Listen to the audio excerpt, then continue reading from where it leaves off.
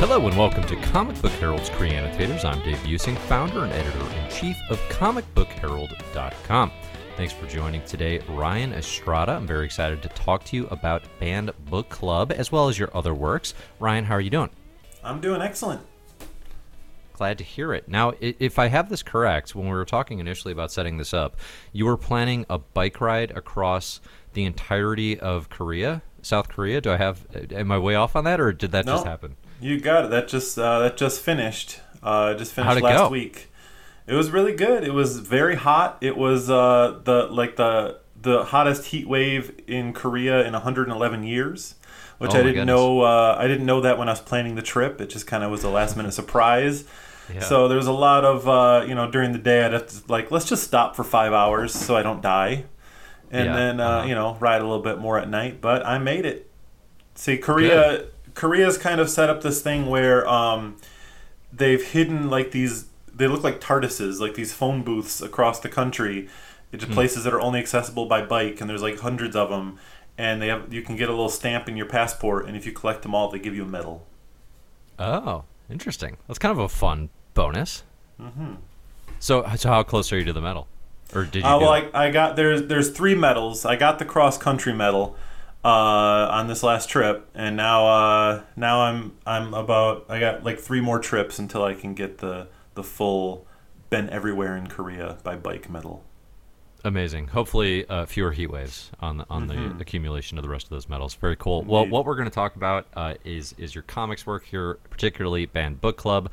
This is an Eisner-nominated memoir of early 80s South Korea, based on your wife's real-life experiences of college protests, authoritarian regimes, and fighting for freedom.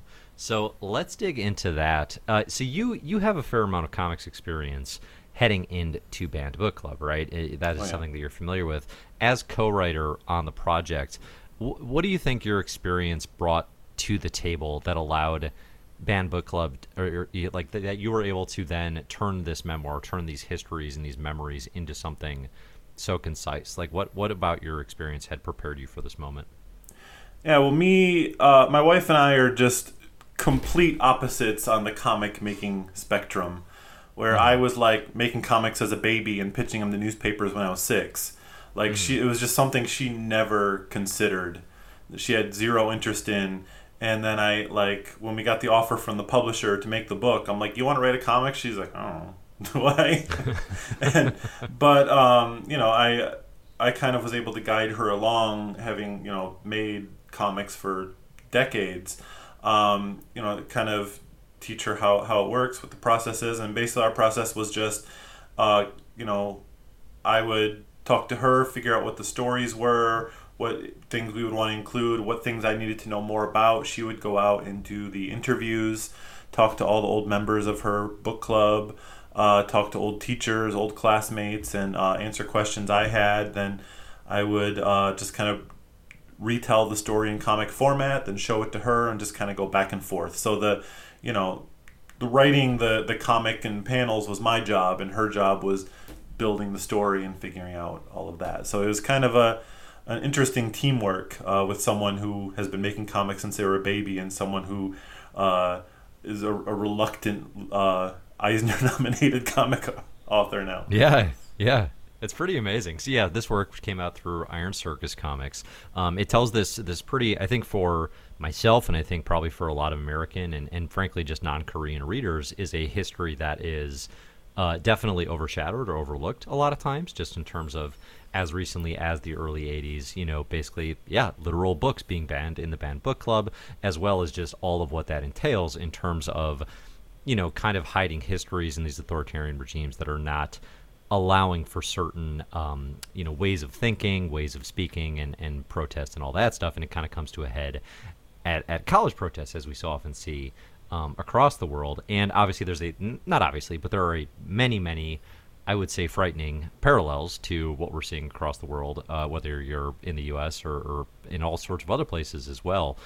Before we get into sort of the themes of the work and that history, how has producing this work impacted your relationship? Because I saw in some interviews that you didn't really know this part of your wife's life, that she was a part of this banned book club and kind of this resistance movement in South Korea during this really tumultuous time. What has changed for the both of you, kind of as you were working on it, and then since the release? Yeah, I had no idea about any of this, and it's not because she was keeping it secret. It was just because she's like, why would I want to talk about that? It's kind of like I've said before. It's kind of like how every one of us now has a story about living through a pandemic, and to anyone from like 5 years ago, this would be an amazing story, like sci-fi story no one would believe. But now, like if you wrote a book about living through a pandemic, everybody'd be like, yeah, so we all did that. So to her, it was just something she didn't talk about because that was just life. And it just casually came up one day. And then I just got the barest bones of it. She was in a banned book club and was interrogated by the police. I tweeted about that. We got offered the book deal. And then I'm like, do you think there's enough to make a book out of it? And she's like, I don't know. And then every time I talked to her, she'd tell me new things. And I'm like, wait, what, that happened? Wait, what? And then it just kept expanding into the story. I just learned so much about her. And it's been amazing in our relationship, just, for going from comics being my thing to being our thing. It's a thing we did together.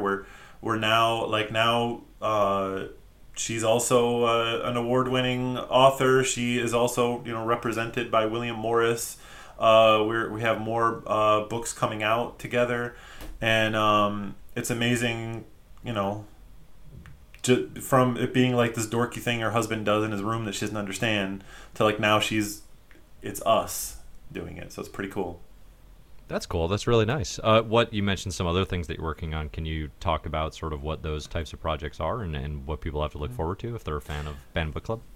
Yeah, we have nothing's been announced yet, so I can't give too specific of details, but we're working on a follow-up to Banned Book Club that has a lot more of the stories that we couldn't fit into Banned Book Club from all our research and everything, and it kind of centers around an annual trip that her class would take. So it's kind of like in Banned Book Club, like there's this one little story in the middle where they take a trip to the park, and it's just kind of like a lot quieter and like personal, and we're kind of expanding something like that into a whole book where it's just a story of trying to live an ordinary life during these tumultuous times. Interesting. Well, we have that to look forward to. I imagine that will be with Iron Circus still? No, we have our next book is coming out from a different publisher. We have a lot of other things coming out from Iron Circus, but we're working on a lot of different things. Sure. Yeah. No. Not too unusual in the comic circuit. So as far as the content of Banned Book Club goes, I'm curious. There are a lot of political and social parallels. Like I was saying, with these sort of secret true histories that have been hidden. History and ideas that are too dangerous to teach. That's something that comes up over and over again these days. Especially, I think we see critical race theory constantly in the news in the States in terms of just like individuals, particularly the Conservative Party, not really willing or having any interest in talking about, even admitting, any of the faults, right, that America might have in terms of the way it's treated Black Americans over time. As you've been talking with, schools and reading clubs and groups of people reading Banned Book Club, what kind of outcomes and what kind of conversations do you find are recurring the most? And, does it seem like, because it seems like an obvious thing, I suppose, that like books should not be banned, right? Like that's the level of freedom that most people would want. What are you hearing from like the circuit you've been running in terms of interviews, in terms of book clubs you're invited to, all that stuff? Yeah, I think a lot of people are kind of realizing, and that we realized as we were making it, how timely this book was. Like when we first started working on it, it's like, I don't know, it's this little bit of history that people might be interested in. And then as we were, in the years we worked on it, like all of the things in the book started, history started repeating itself again. And like lines of dialogue I wrote would be spoken by someone on the news, and I'd be like, wow, this is all happening again. Like, and all the same, people were like, wow, they banned books in Korea in the 80s. And it's like, wow, they're doing that right now. Like school districts are saying you can't teach this. Teachers are having to talk about like, whether they'll go to jail or teach about the history of race in America. I've actually been offering, no one's taken me up on it yet, but I've been offering teachers, if there's anything you're not allowed to talk about in class, invite me as a guest speaker for free on Zoom, and I'll just say whatever you want to say, and then you can hang up and be like, oh, these authors, I had no idea he would say that. Yeah. Can't control artists. Yeah, because it's just weird that, you know, since I started working on this, I've realized that it's happening again in America. And like, what's interesting about Korea is because they've been through all of this in such, you know, in this matter of decades, like, you know, they were dealing with Japanese imperialism, where they were not allowed to speak their own language. They were not allowed to use their own names. They had to learn Japanese. They had to use Japanese names that were given to them. They escaped that, and then there was the Korean War, and then everybody scrambling for power and dictators trying to take over, and after that. So they've dealt with so much of this that now, like, the harder parts of their history are they're always talked about. Like, there's a lot of movies about that period, and people are just so used to, like, the lessons that they've learned, that now Korea has, I think, 3 recent former presidents in jail now, because now it's just like, they're like, we're onto this. We know what you guys do. We know where this leads. So if someone starts getting a little bit iffy, they're like, send him to jail. Nope, you weren't supposed to do that. Send him to jail. Yeah. Remove him from office. Yeah.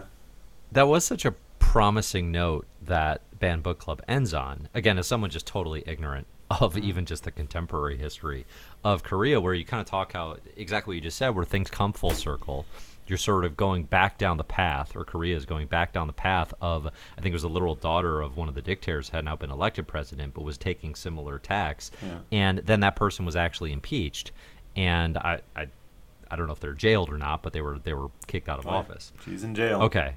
Yeah, and it was like, it was so, as in America, where we can't get to that level yeah. with the way things are going, it was this very, like, hopeful thing for me as a reader, where I was like, oh, that's amazing. They actually went through with it because of the lessons they learned, because of what you just said, that they're like, oh, we know what you're doing.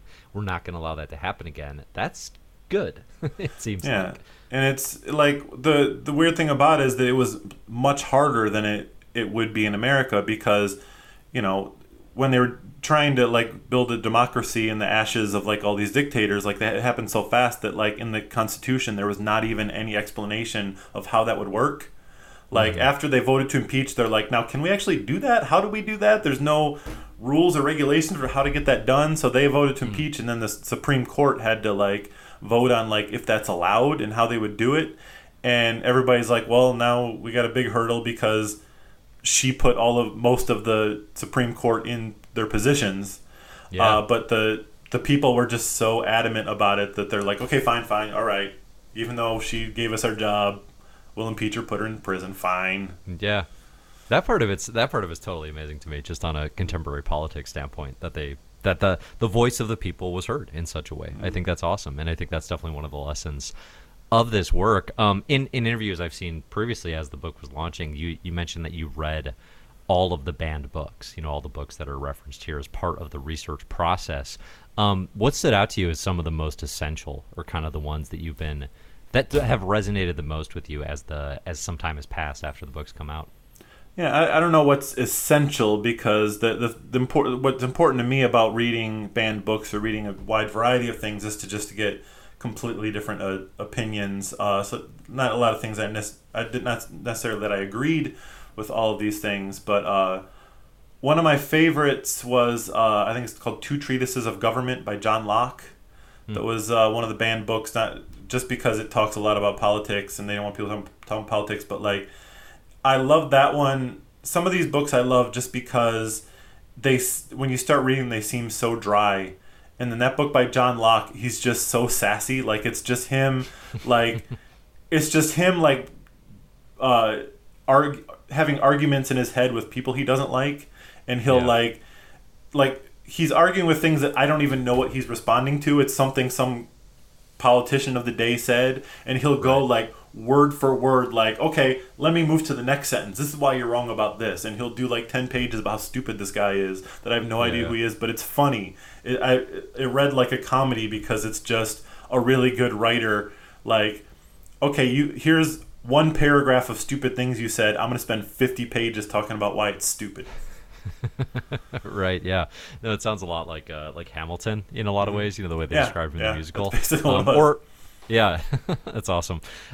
Cool. Cool. No, it's really fun. I This book is it's so timely. It's really incredible. But it's also it's kind of part of a movement of Korean comics rising in popularity. You know these works that are either discussing actual Korean history or from Korean creators.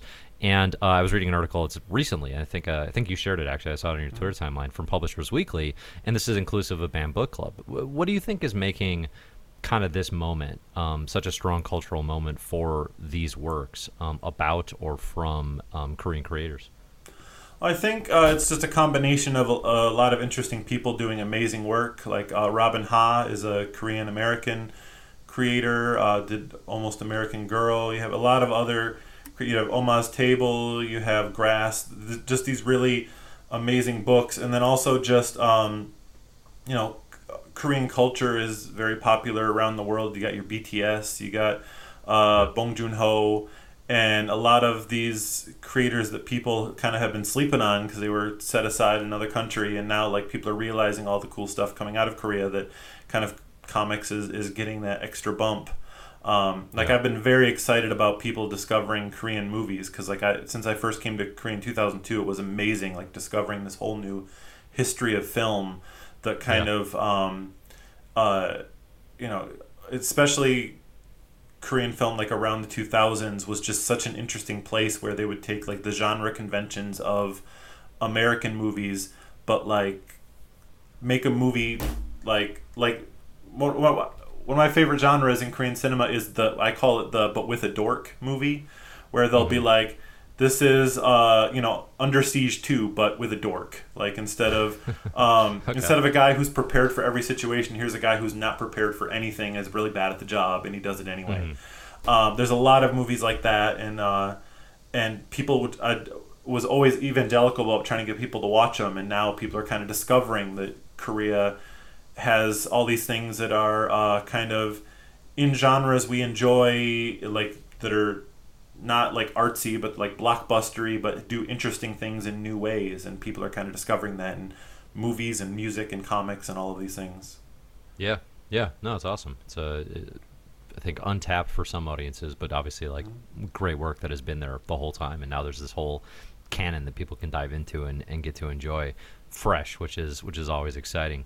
On the non banned book club side of things, you're like you said, you're a comics creator who's been doing this for a long time. You've also had recent work like Student Ambassador, which is a really enjoyable, all ages, young readers kind of work. Is that for you? Is that an area you'd like to concentrate more, or like to sort of continue keeping like works coming in terms of that all ages work, because your work is very diverse. You've done a lot of comics, but Student Ambassador seemed like maybe it was the start of sort of a like solidifying an angle for you, or am I off on that?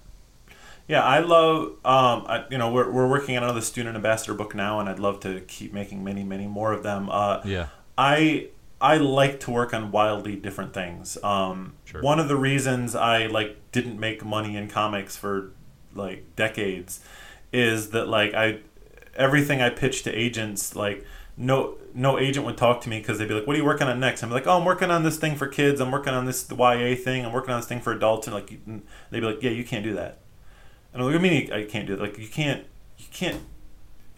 You choose one audience. Like if you make a comic for middle school boys, your next book is for middle school boys, and the book after that is for middle school boys."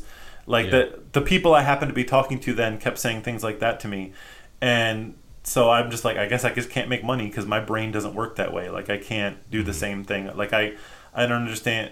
I understand. I can't be the person who here's my set of characters. I'm just gonna do issues of that for the next 10 years. And now I have an amazing agent that is I got scared to tell her all the things I'm working on, and then I told her, she's like, "Yeah, you can. Why not?" I'm like, "I'm allowed to do that." She's like, "Yeah, you can make whatever you want." So now I love being able to move between the adult world, the YA world, the kids world, and just I all the stories I write, the target audience is me. I just make the things that I like reading, and I guess they get marketed to kids, YA, whatever. Like Yeah. Student Ambassador was originally written decades ago for a site that doesn't exist anymore called Graphic Smash, that was like action comics for adults. And then when I decided to make it a kids comic, like I barely changed anything, and now it's considered a kids comic. So it's Yeah. just kind of my brain has diverse interests, and so some of them are easier to market to kids, some of them are easier to market to YA. But I hope that all my books are accessible to anyone. Sure. Sure. Yeah, no, I love that. I think accessibility definitely is a theme that runs through some of your works. I mean, very popularized is I don't know if it's 15 minutes, but the short, learn to read Korean webcomic that you've done. There's been passed around a ton. I read through it. It's excellent. It's teaching. Is there, I guess, is there sort of is there an interest that you have in terms of experimenting with the form as well throughout your career, like in terms of, I guess, how excited are you to try like totally new things, in terms of like, hey, this doesn't have to be the standard 22-page print comic. Like this can be whatever shape and size that I make it. Like where does that inspiration come from, I suppose? Yeah, I love experimenting. I love doing new things, and especially when it works for a project. Like not just saying I would love to do this experiment for the purpose of the experiment, but like my thing is, if you're doing experimental stuff, then what do you do with the conclusion, and can you use it to tell an interesting story?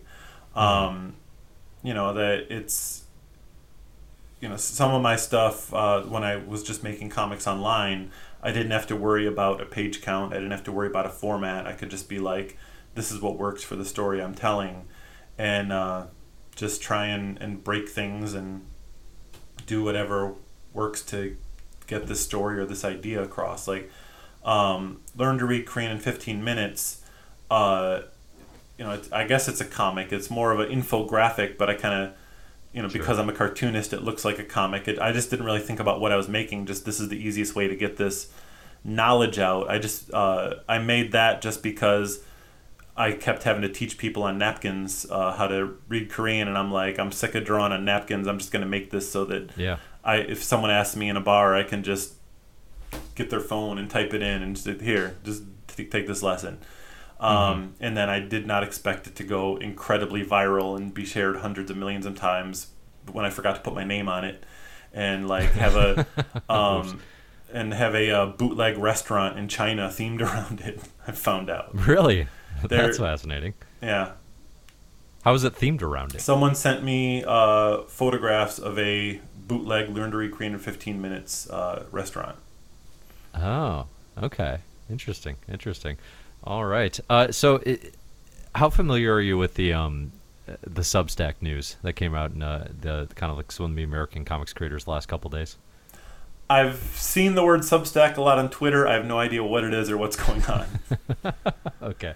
I was going to ask you kind of what your thoughts were in terms of that as like a distribution medium. Essentially, it's a bunch of high-profile kind of, big two comics creators, James Tynion IV, Jonathan Hickman.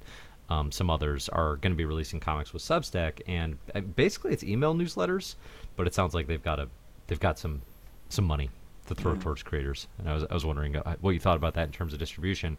But on a broader topic then, for like Banned Book Club, for example, I guess what has been the response? What has been the reception, and sort of how things have changed like after the Eisner nomination? Like, is that something where you've seen like a big uptick in interest from a lot of people, or like what has kind of been the reaction from your camp since that happened?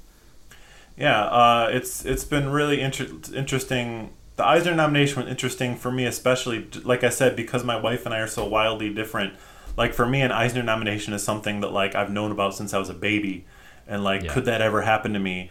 And my wife, like, the first 20 times we talked about it, every time I'd have to remind her what an Eisner was.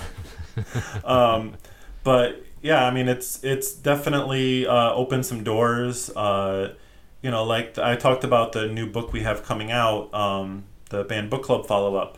Before that, I've been working with my agent on a completely different book pitch that I spent 3 months working on a pitch for, developing and writing a script and doing sample pages. And then it was just about to go out to publishers, and then we found out about the Eisner nomination. And then that weekend, I quickly put together a pitch for a sequel. I've been thinking about wanting to do the sequel, but not necessarily as my next book. And I'm like, oh, why don't you send this out too? And the agent's like, well, this is what we're sending out.